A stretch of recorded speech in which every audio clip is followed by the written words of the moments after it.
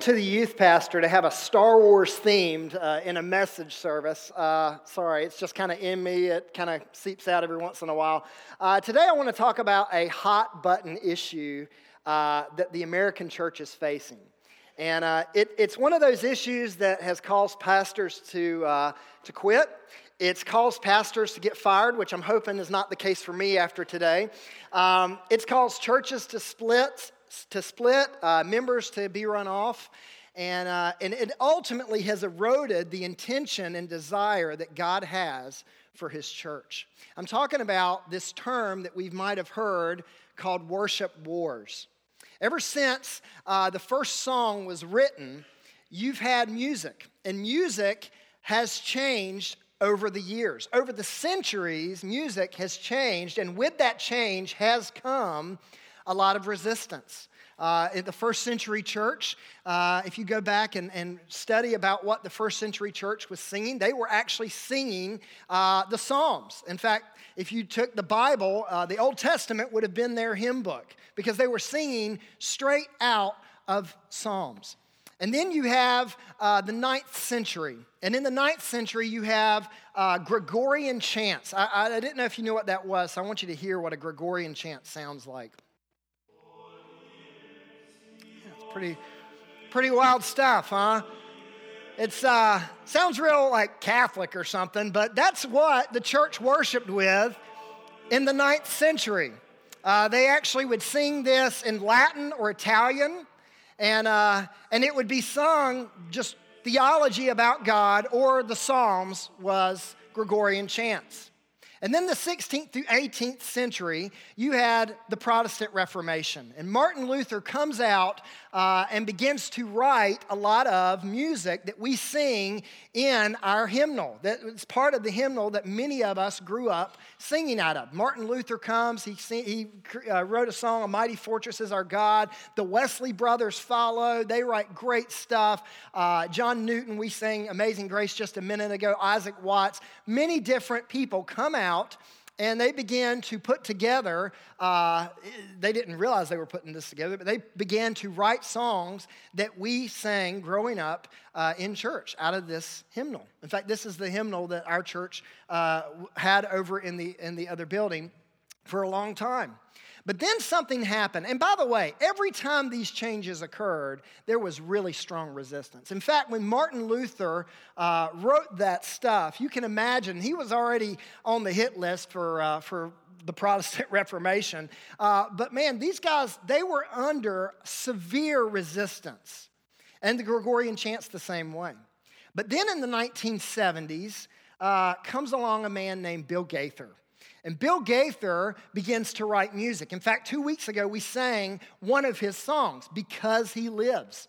What a great song that is. In fact, that song is now in the hymnal as well.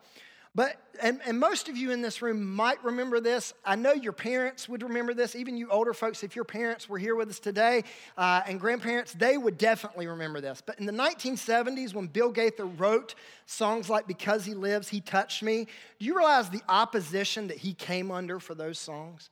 In fact, I was researching this. I don't have time to give you the whole quote, but there were people that were actually calling Bill Gaither's music apostasy. They were saying he was a heretic and that music was just should not be sung in church. And so these are the worship wars that the church has faced for years.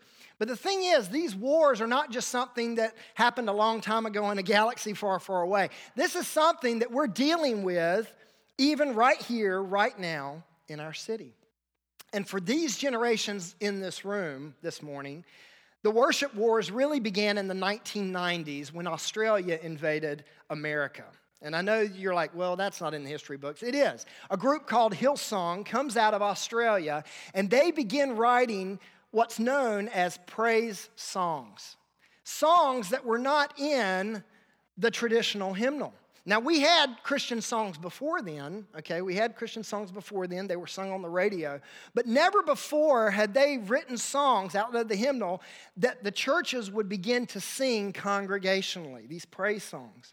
And so you have this time in history in the 90s, and I remember when our church was going through this, but all the churches were going through this. A lot of churches were going through this identity crisis of, okay, what are we as a church? Are we going to sing traditional music and stay with that? Are we going to sing contemporary music? Or are we going to have some kind of blend of the two? And churches all over America went through this. Even our church went through a lot of change since the 90s. I mean, if you guys have been here long, I've been here since I was 8 years old, so I've seen a lot of these changes occur. Man, we have went through so many different changes as a church. And although I believe, and we can debate this, but I believe that our leadership here at this church, even before I was on staff, I believe our leadership, the pastors and the deacons, didn't just do this to keep up with the Joneses or to keep up with the church down the street. I believe these decisions were born out of prayer, were born out of discernment and affirmation of the body. But this is where we've been as a church. And whether or not you've been affected by this church, maybe you're just now coming to this church and you haven't been here long, but the fact is we all have dealt on a personal level with this idea of worship wars. And so as we get into today, I want you to, if you have your Bible, to go ahead and turn to John chapter 4. John chapter 4. We've been walking through a series called Royal Invitation on Sunday mornings, the book of Romans. It's been an incredible study. I'm just going to tell you, I know some of you guys are doing this, and I'm able to do this. Connect groups are doing this, where you're able to go and just study, really just dissect that passage each week, not just on Sunday mornings, but throughout your quiet time. It's been incredible.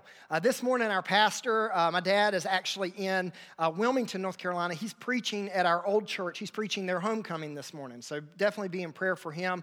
But he's there in Wilmington, and so this morning, I kind of wanted to change gears. He wanted to see, he said, you know, if you want Romans 4, you can take it, and I said, I'll leave that to you, so we'll get to have that back next week. But this morning, we're going to do something a little different, and we're not doing necessarily in the Romans passage, but you have an outline there. I hope you'll take it. Maybe study it this week like you might have been doing with Romans. There's a lot of verses there to look at and just kind of maybe allow the Lord to speak to you in your quiet time about what this looks like. But John chapter 4, if you look at your introduction on your outline there, look at what it says. Real worship wars are not waged between the traditional and the contemporary, but between the worthless and the worthy.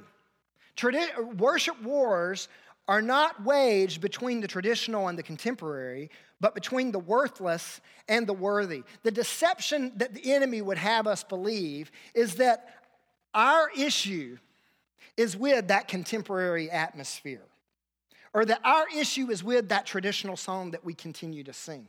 That's what the enemy would have us believe, is that the issue are these songs that we choose, or the issue is this atmosphere that we've created.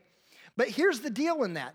Those things are symptoms of a deeper issue. That the issue's not with traditional versus contemporary. The issue is with what is considered worthy worship and what is considered worthless worship. This is where our heart is. So the goal today, and I know some of you are sweating right now. I'm sweating a little bit.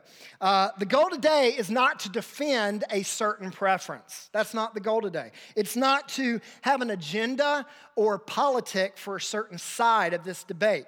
I know you're sick of politics. I'm quite sick of politics as well. So the goal is not to have 6 days of the week in the news watching politics play out and then get to church on Sunday and hear more politics and more agendas. That's not the point this morning. The point is to look at our heart and to say, look deep at the source of where these wars in our heart truly occur, between the worthless and the worthy. So if you have your outline there, look at the first thing there on your outline. Worthless worship centers around a style. Worthless worship centers around a style. If you look in John 4, you have this famous scene where Jesus is there with the woman at the well, and he's basically just airing out her dirty laundry. You know, I mean, he's kind of saying, you know, you've had this many husbands, and just basically speaking a lot of truth to this woman. And I love how she responds to that. Look at what she says in verse 19. The woman said to him, "Sir, I perceive that you are a prophet." Now, why did she think that? She thought that because he knew all this stuff about her, and he had never met her before. So she says this, and then verse 20, it seems like she changes the subject. And, there's reasons why people think that. Some people think, hey, she really wanted to know what this worship thing was all about. Other people believe she's trying to redirect him. And it's like, okay, I'm tired of talking about all my dirty laundry. Let's move over here to this subject. But either way, she implies this question in verse 20. Look at what it says. Our fathers worshiped on this mountain. But you say that in Jerusalem is the place where people ought to worship. Now, she's saying, he didn't just say that to her, he's a Jew. And so here was what the big worship war was in first century during Jesus' time. It wasn't a style as much as it was a place. The Samaritans were a group of people, and the Jews were a group of people, and they really hated one another. Talk about racism. This was a racism situation. And the Samaritans believed that you worship at Mount Gerizim. Okay, that was where they thought you worshiped. The Jews said, no, it's Jerusalem. And so you had these two groups of people, and they were completely diametrically opposed. One said Gerizim, and they had good reason for why they said that. The Jews had really good reason for why they said that, and we can't get into why they thought the two places, but these were the two places that they thought. And so she's posing this question of, hey, where is it that we're supposed to worship, okay? And again, this could be a sidetracked issue, trying to get Jesus sidetracked, but Jesus does a great job answering that question. Now, we listen to this, and we think to ourselves, that's silly. I mean, isn't that silly? I mean, why does it matter where we are when we worship? We're under a new covenant. We know that Jesus died for our sins. We realize that the temple is no longer in Jerusalem. The temple's sitting right here if you're a believer in this room. It's right there. I'm looking at a lot of temples right now. The temple of the Lord is this body. And so we know it doesn't matter if we're in this building. This is not a temple. This is just a building where people are meeting, or if we're under the oak tree out there, that worship can occur anywhere. We could be driving down the road and be worshiping God. And so we look at this issue of place of worship and we think that's a silly thing to argue about. That is a silly thing to war over. And I want to kind of put this in light, okay? I want to put this in light because obviously in that time and period, you didn't really have a lot of the things that we have today in regards to this issue of style. But I want us to think about our arguments for how we should worship. There are worthy arguments there. But a lot of our arguments and a lot of the things I've heard on Facebook and different places are really worthless in nature. And the reason why they're worthless is because the argument centers around a style, a certain style that we're trying to propagate. And so what determines a style? What makes up a style on Sunday morning? Well, I've got some things here that make up a style. One of the things that makes up a style are songs. That's the obvious one. And the deal with that, and what most people struggle with, not most, but a lot of people struggle with, is the difference between a hymn versus a worship song, or a hymn versus a praise song. Should we be doing these traditional songs, or should we just forsake that and do worship songs? Should we not go in with the culture and do worship songs, or should we stay traditional? And this is a big debate in a lot of different churches. Now, let me say this as we get started. This church is not, there are very few churches that this message could be preached at without people throwing tomatoes at the pastor, okay? So let me just say this now. This church, man, is incredible with how we move together, being led by the Spirit and being led by the leadership of this church. So this is not a like, you guys are doing terrible with this. Man, we've come a long ways. But this is a big issue for a lot of people in our community, and it might be an issue in your heart today. Songs. What's the other things we see that make up a style? Instruments make up a style.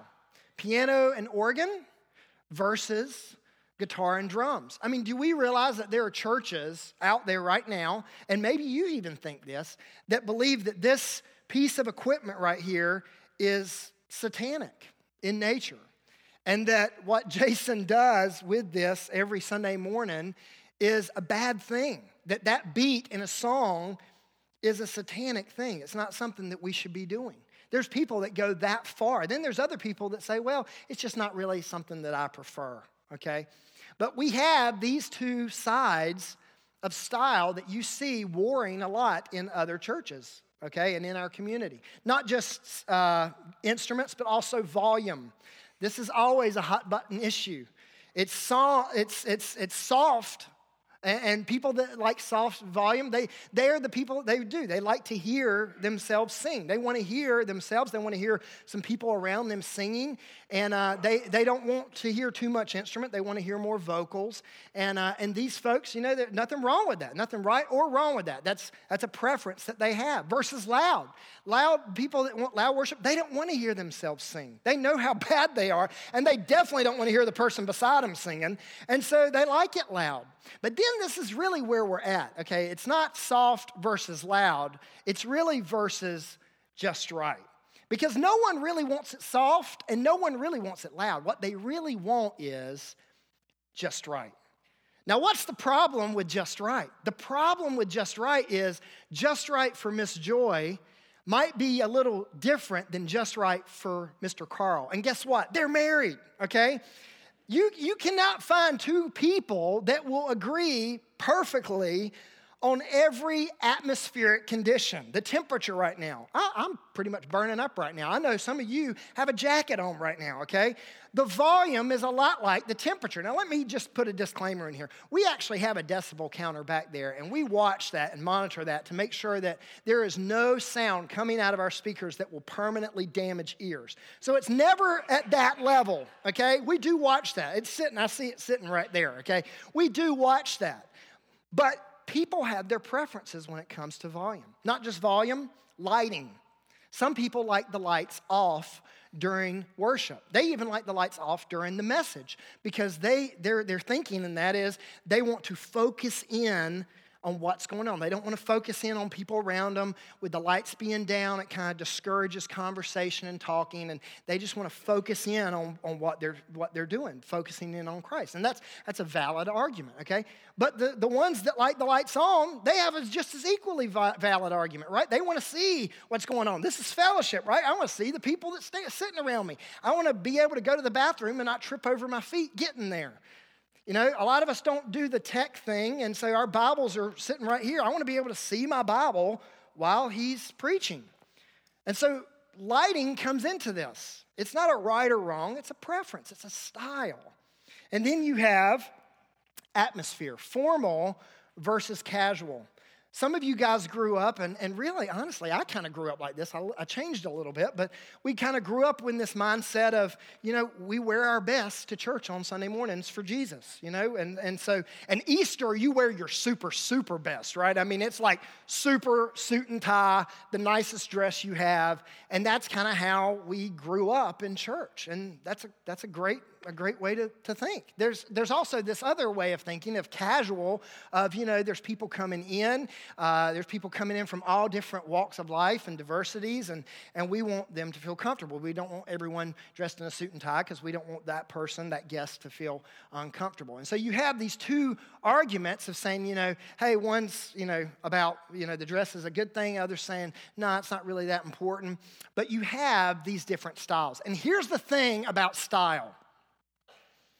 There's validity in some of that stuff, but the truth is a style has really been the thing that has divided churches. This idea of style. And the fact of the matter is, when it comes to worship, it is a worthless fight. It's a worthless fight. So what's a worthy fight? What does worthy worship look like? Worthless worship centers around a style. Worthy worship centers around a Savior. It centers around a Savior. Look at what Jesus says in John there in verse 21. So she poses this question, where do we worship? And look at what he says to her. Jesus said to her, "Woman, believe me, the hour is coming when neither on this mountain nor in Jerusalem will you worship the Father.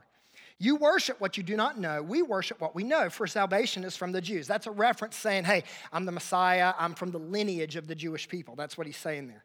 But the hour is coming and is now here when the true worshipers will worship the Father in spirit and truth.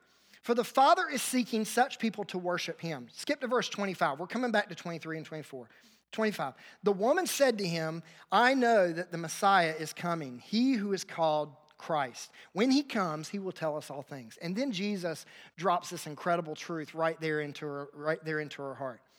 Jesus said to her, I who speak to you am he. Now you can imagine this moment. You've been talking to this guy that's a perceived prophet, and all of a sudden he says to her, this Messiah you've been waiting for, I'm the guy. And we know the story. She goes back, she gets people, they come to the well, they meet Jesus. It's a big deal. And they have worship right there. And here's the deal. It didn't matter at that point whether they were on Mount Gerizim or whether they were in Jerusalem. They were at a dingy well with the Savior, and they were worshiping. At that point, it didn't matter. When we catch a glimpse of who Christ is, our preferences and styles don't matter so much anymore.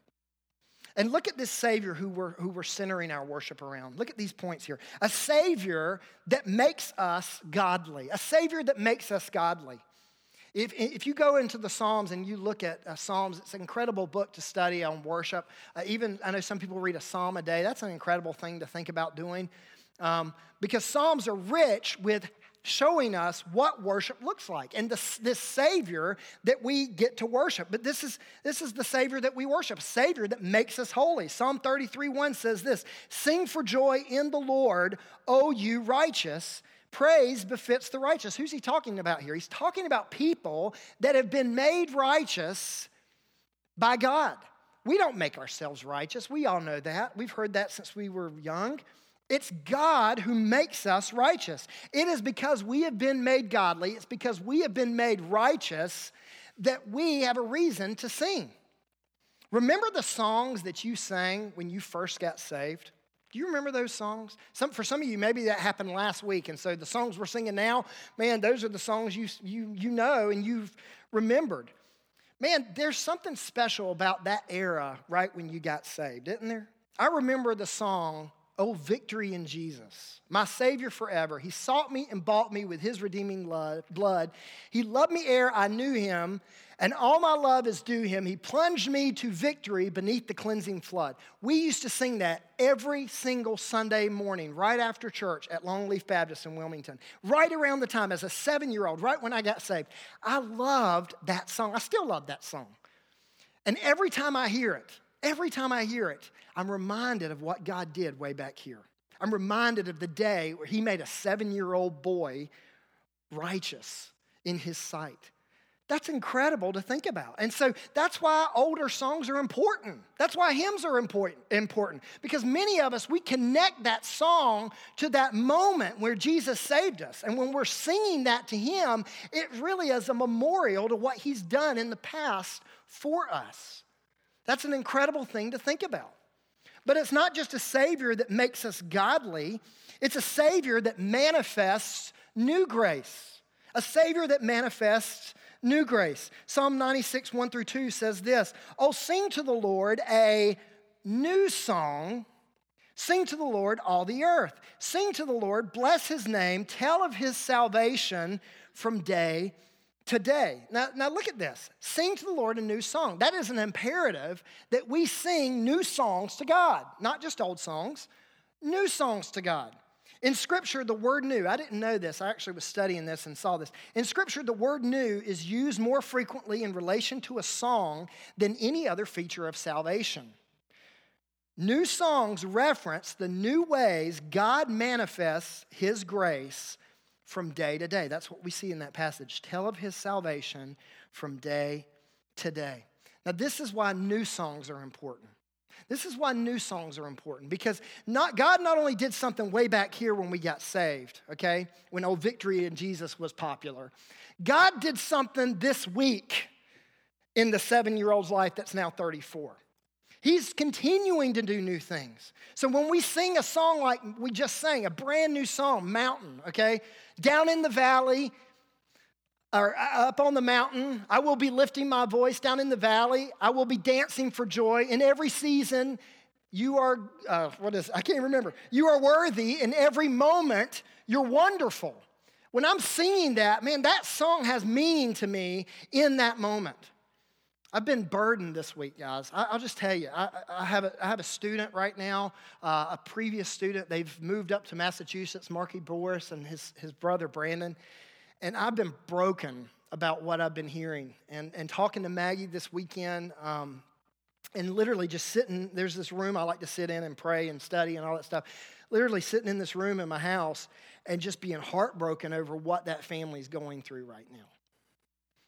And just tore apart and really, not questioning God, but just struggling of, God, I know you're up to something, but I don't know what. And so when I get to come here on Sunday mornings, some of you are dealing with the same kind of stuff. When you get to come here and you're sitting there or you're standing there and you're singing that phrase, in every season you are worthy, in every moment you're wonderful. Man, that does something. That reminds us that God is still gracious in our life. And it's proclaiming what we already know to be true about him. Man, it's important. New songs are important. It shows the newly manifested grace that our Savior has. Not just that, though, also a Savior that maximizes his glory. This is the Savior who we've centered our worship around. A Savior that maximizes his glory. Psalm 40, verse 3 says this, he put a new song in my mouth, a song of praise to our God. So God does this. He puts a new song in our mouth. It's implying that we're singing that song. And look at the result. Many will see and fear and put their trust in the Lord. When we worship, when our worship is centered around this incredible Savior, and it's not centered around a style, it attracts people. Did you know that? It attracts other people to want to worship this God because the worship's no longer focused on really what's going on here on stage as much as it's focused on what's going on right here. And people can see that. And this is an incredible thing because ultimately in Philippians 2:4 through 11, we see this, that God's going to ultimately get maximum glory. He's already gotten it. And every knee will bow, even Satan, even sinners, everyone's going to bow and confess that Jesus Christ is Lord. So that day is coming. But what's amazing in that is we get the opportunity now to join him in maximizing his glory when we worship and it's worthy, and it's not based around a style. So that's the first thing to look at. Look at where worship begins, both types. Worthless worship begins in a self-focused mind. Worthless worship begins in a self-focused mind. Worship doesn't begin on the corporate level. We're worshiping corporately, but it doesn't begin there. It begins on the personal level. In Matthew 23, Jesus talks about those who have this self-focused type of mindset, okay? This self-focused mind, and we know them as the Pharisees. Look at what Jesus says. I'm going to kind of go through this quick. For they preach, but they do not practice. They do all their deeds to be seen by others, and they love the place of honor at feast and the best seats in the synagogue. Woe to you, scribes and Pharisees, hypocrites, for you shut the kingdom of heaven in people's faces, for you tithe mint and dill and cumin, these are precious spices, and have neglected the weightier matters of the law, justice and mercy and faithfulness. Woe to you, scribes and Pharisees, hypocrites, for you clean the outside of the cup and the plate, but inside they are full of what? They are full of greed and self-indulgence. This passage defines a person that has clearly made life about them. Not just their life, they've made the worship about them. And this is the question those kind of people ask. Are the external conditions of my environment right for me to worship? Is everything externally right for me to be able to worship? Is all that environment set in place? Now notice the word right here is in quotation. The reason why is because this is not some kind of objective right. This is our subjective right. Is it right for me? Goes back to the volume. Is that just right for me? This is the focus of a self-focused mind. And it's easy to get into this in our consumer-driven generation, isn't it? I mean, I go to Chick-fil-A. By the way, I love Chick-fil-A. It's my favorite place in Shelby to eat. I go to Chick-fil-A, and I get the same thing every time. A number 5, 8-pack, supersized, with unsweet tea to drink. But it doesn't just stop there, okay? I get a fork for the nuggets. Who gets a fork for nuggets? I like a fork for nuggets. I get a fork for nuggets. I get 10 packets of ketchup. And I'm not talking the little packets. I'm talking the big equals 3 packets. So I get 30 packets of ketchup. I use every single one of them. I get unsweet tea. They don't have the sweetener I like, so I bring my own sweetener into the store, okay? Because I have a certain kind I like. I want some ice, but not too much ice, and I want enough to not melt the drink, okay? I'm going to pay with a survey coupon, which Gary taught me about. I'm going to pay with a calendar card, and I'm going to also scan my phone for the points, so next time I come, I can do it all over again. Now, here's the thing. With that, and that's just one place, okay? With that kind of mentality, it's no wonder the temptation is so easy when we walk in the door and say to ourselves, it's about me. It's my focus. This is not the way that God designed church to function. But many times we manufacture ammunition to defend our preferences and attack the things that we're not passionate about. I've heard people say, I don't like the hymns. Well, why don't you like the hymns? I don't like the hymns because they're too cerebral.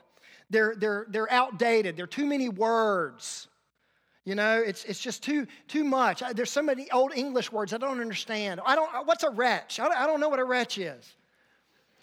And I've heard people talk about this, and I look at that and I think, are you kidding? Like, we just sang Amazing Grace. What better anthem for what God has done in our lives than Amazing Grace? I mean, what an incredible song to sing. And then I want to think, have they read the Psalms? I mean, the Psalms are rich. They're made to be songs. They're rich with words and rich with deep theology about who Christ is or who God is. But you hear that a lot. You hear, oh, that's outdated. Maybe it's not that. Maybe it's the worship songs that you don't like. Here's what I've heard about worship songs. They're too emotional. I still don't know what that means, okay? They're too emotional. They're shallow. Some are. I'll agree with that. They repeat themselves way too much. Now we just sang a song where we said this. We sing hallelujah, we sing hallelujah, we sing hallelujah. The Lamb has overcome. Is that really a bad thing to repeat? I mean, seriously, is that something that we should, we can only say that once. Lest we forget what happens in Revelation 4:8. The angels are there. This is heavenly worship. The angels are around there, and they are singing a very similar phrase. Holy, holy, holy is the Lord God Almighty who was and is to come. And here's what's crazy. They have been doing that since the day they were created, and they will continue to do those same two phrases for all of eternity. And not one point in that entire time are those angels going to sit there and say, man, I'm really getting tired of these phrases. There is value. There is value in hymns. There's value in new worship songs. But we as a church and we as in our personal preferences, and I've fallen into this too, we get into this thing of creating logical arguments to defend our preferences and to attack other preferences. That's the idea of a self-focused mind. I've got to hurry. Worthy worship begins in a spirit-filled heart. It begins in a spirit-filled heart. The question these folks ask are the internal conditions of my heart right for me to worship? They're not focused on the external. They're focused on what's going on right here. John 4:23-24, Jesus says this, the hour is coming and is now here when the true worshipers will worship the Father in spirit and truth, for the Father is seeking such people to worship him. God is spirit, and those who worship him must worship in spirit and in truth. Two words stand out here, the words spirit and the words truth. These two words really define a right heart before God in worship. You've got the word spirit here, and it's actually lowercase, if you see that, which is not referring in this passage to the Holy Spirit. It's referring to our spirit, the fact that it starts inward. But it's not just our spirit. Ephesians 5:18-19 says this, and do not get drunk with wine, for that is debauchery, but be filled with the Spirit, capital S, the Holy Spirit, addressing one another in psalms and hymns and spiritual songs, singing and making melody to the Lord with your heart. It's both spirits. It's my spirit and it's the Holy Spirit speaking into that. When we are filled with the Spirit of God, worship is just a natural reaction. Wes won't have to say, all right, guys, let's sing. Let's get excited about God. We won't have to do that. When our spirit is speaking and communicating with the Holy Spirit, man, it's just natural. It just starts coming out of us. And this is what you see in Ephesians 5. It's not just spirit, though. It's also truth. This isn't our subjective truth. This isn't this idea of our preference. It's His objective truth, the Word of God. We're not worshiping our idea of God. We're not worshiping a God that we've made in our image. That's idolatry. We're worshiping a God that's centered around this Word. And we're saying, this is who we know God's told us who He is, and we're going to worship Him based out of this. It's this idea of spirit and truth. Let's look at the last one quickly. Worthless worship results in separation. Worthless worship results in separation. Real quick, turn to Isaiah chapter 1. Isaiah chapter 1, this is the last place I'm going to have you turn. Worthless worship results in separation. Separation from who? Well, first, it separates us from fellowship with God. We believe as a church that you can't, as a believer, you're not going to lose relationship with God. But as a believer, we can be out of fellowship with God. And when we choose to worship in a worthless way, we break fellowship with God. And this is what you see with the people of Israel. These are God's chosen people right here in Isaiah chapter 1. And I want you to turn here, and I'm going to read this actually in a paraphrase version called The Message, because I want you to see these words. But you can go back and read this in just a little bit. But this is what God is saying to the people about their worship. Read this with me. Isaiah 1, it's going to come up on the screen. Why this frenzy of sacrifices, God's asking? Don't you think I've had my fill of burnt sacrifices, rams, and plump grain-fed calves? Don't you think I've had my fill of blood from bulls, lambs, and goats? When you come before me, whoever gave you the idea of acting like this, running here and there, doing this and that, all this sheer commotion in the place provided for worship? Quit your worship charades. I can't stand your trivial religious games, monthly conferences, weekly Sabbaths, special meetings. I can't stand one more. Meetings for this, meetings for that. I hate them. You've worn me out. I'm sick of your religion while you go right on sinning.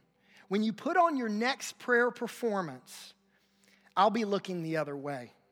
No matter how long or loud or often you pray, I'll not be listening. You see, this church was so focused. They were good at the external. They were good at making festivals and Sabbaths and special times and occasions to worship God.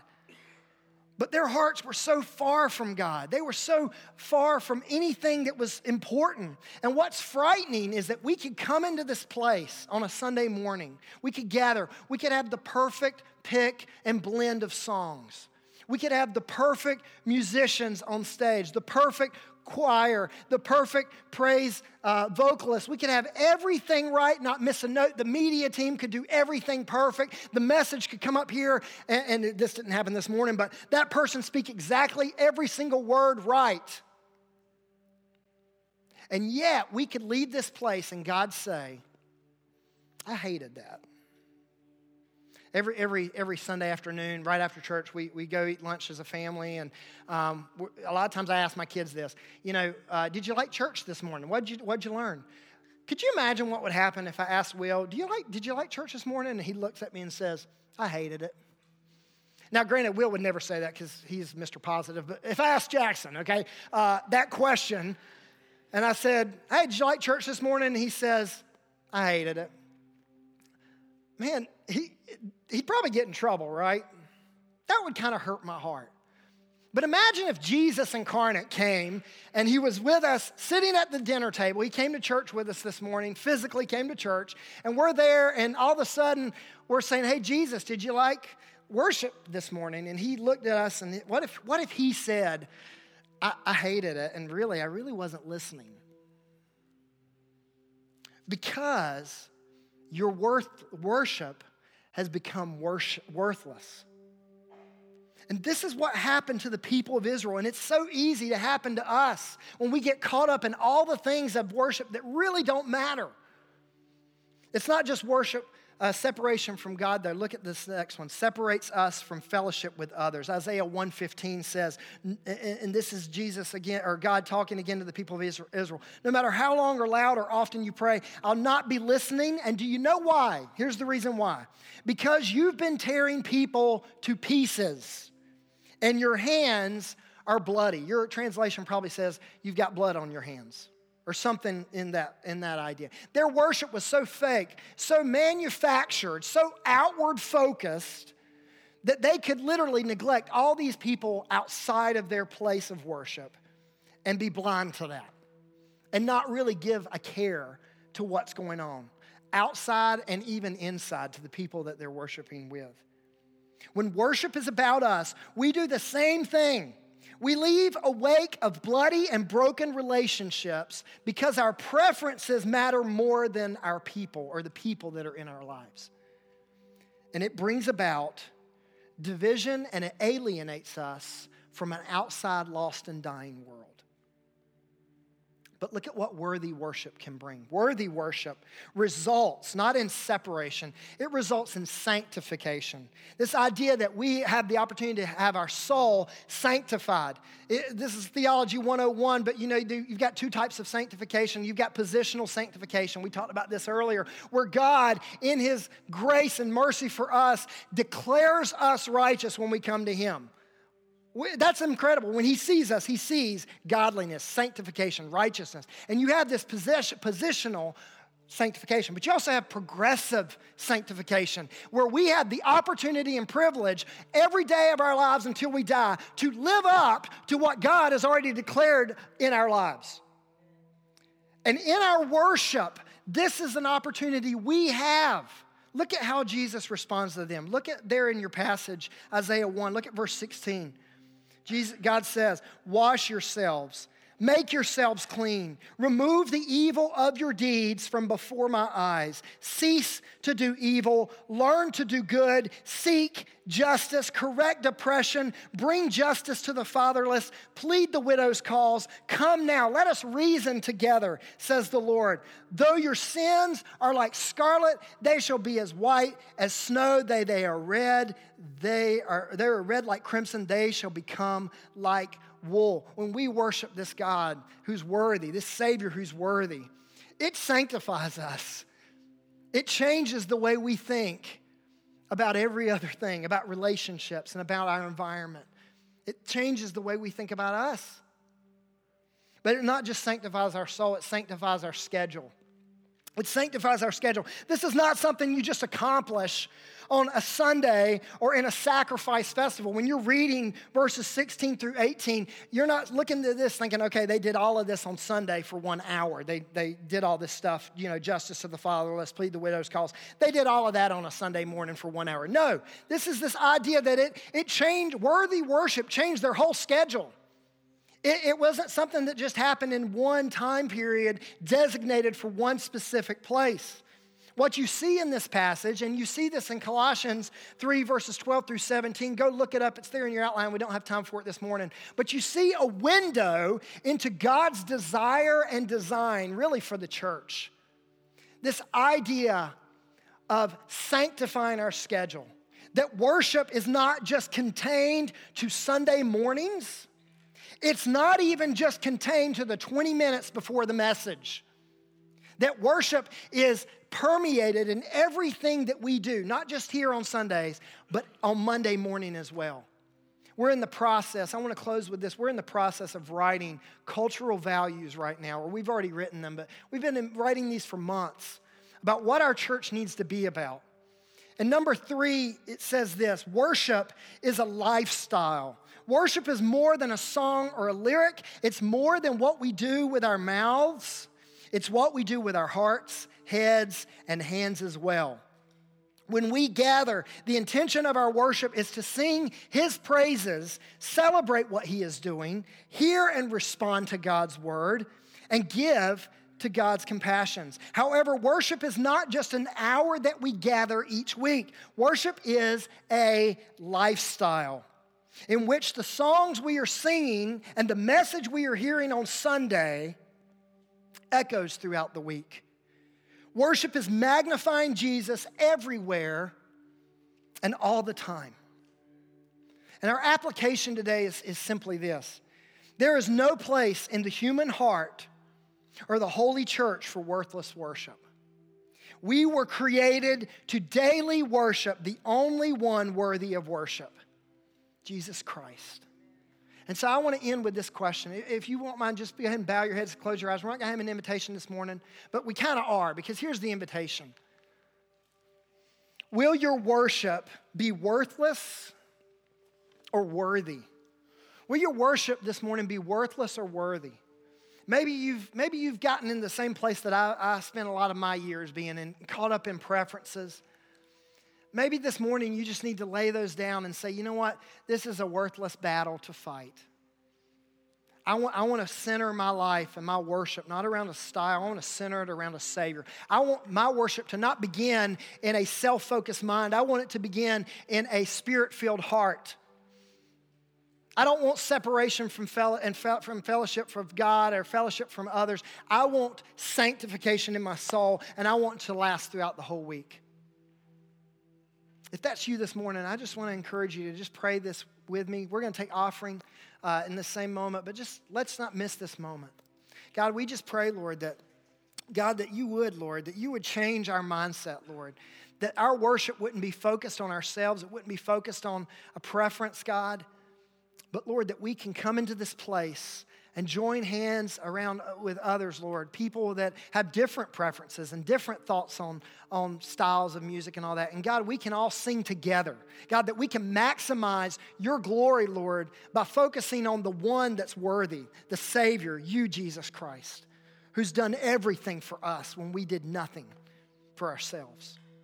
God, we pray, Lord, that you would speak to us through this message, God, and that you would get the glory for everything that's done here this morning. Lord, we thank you in Jesus' name. Amen.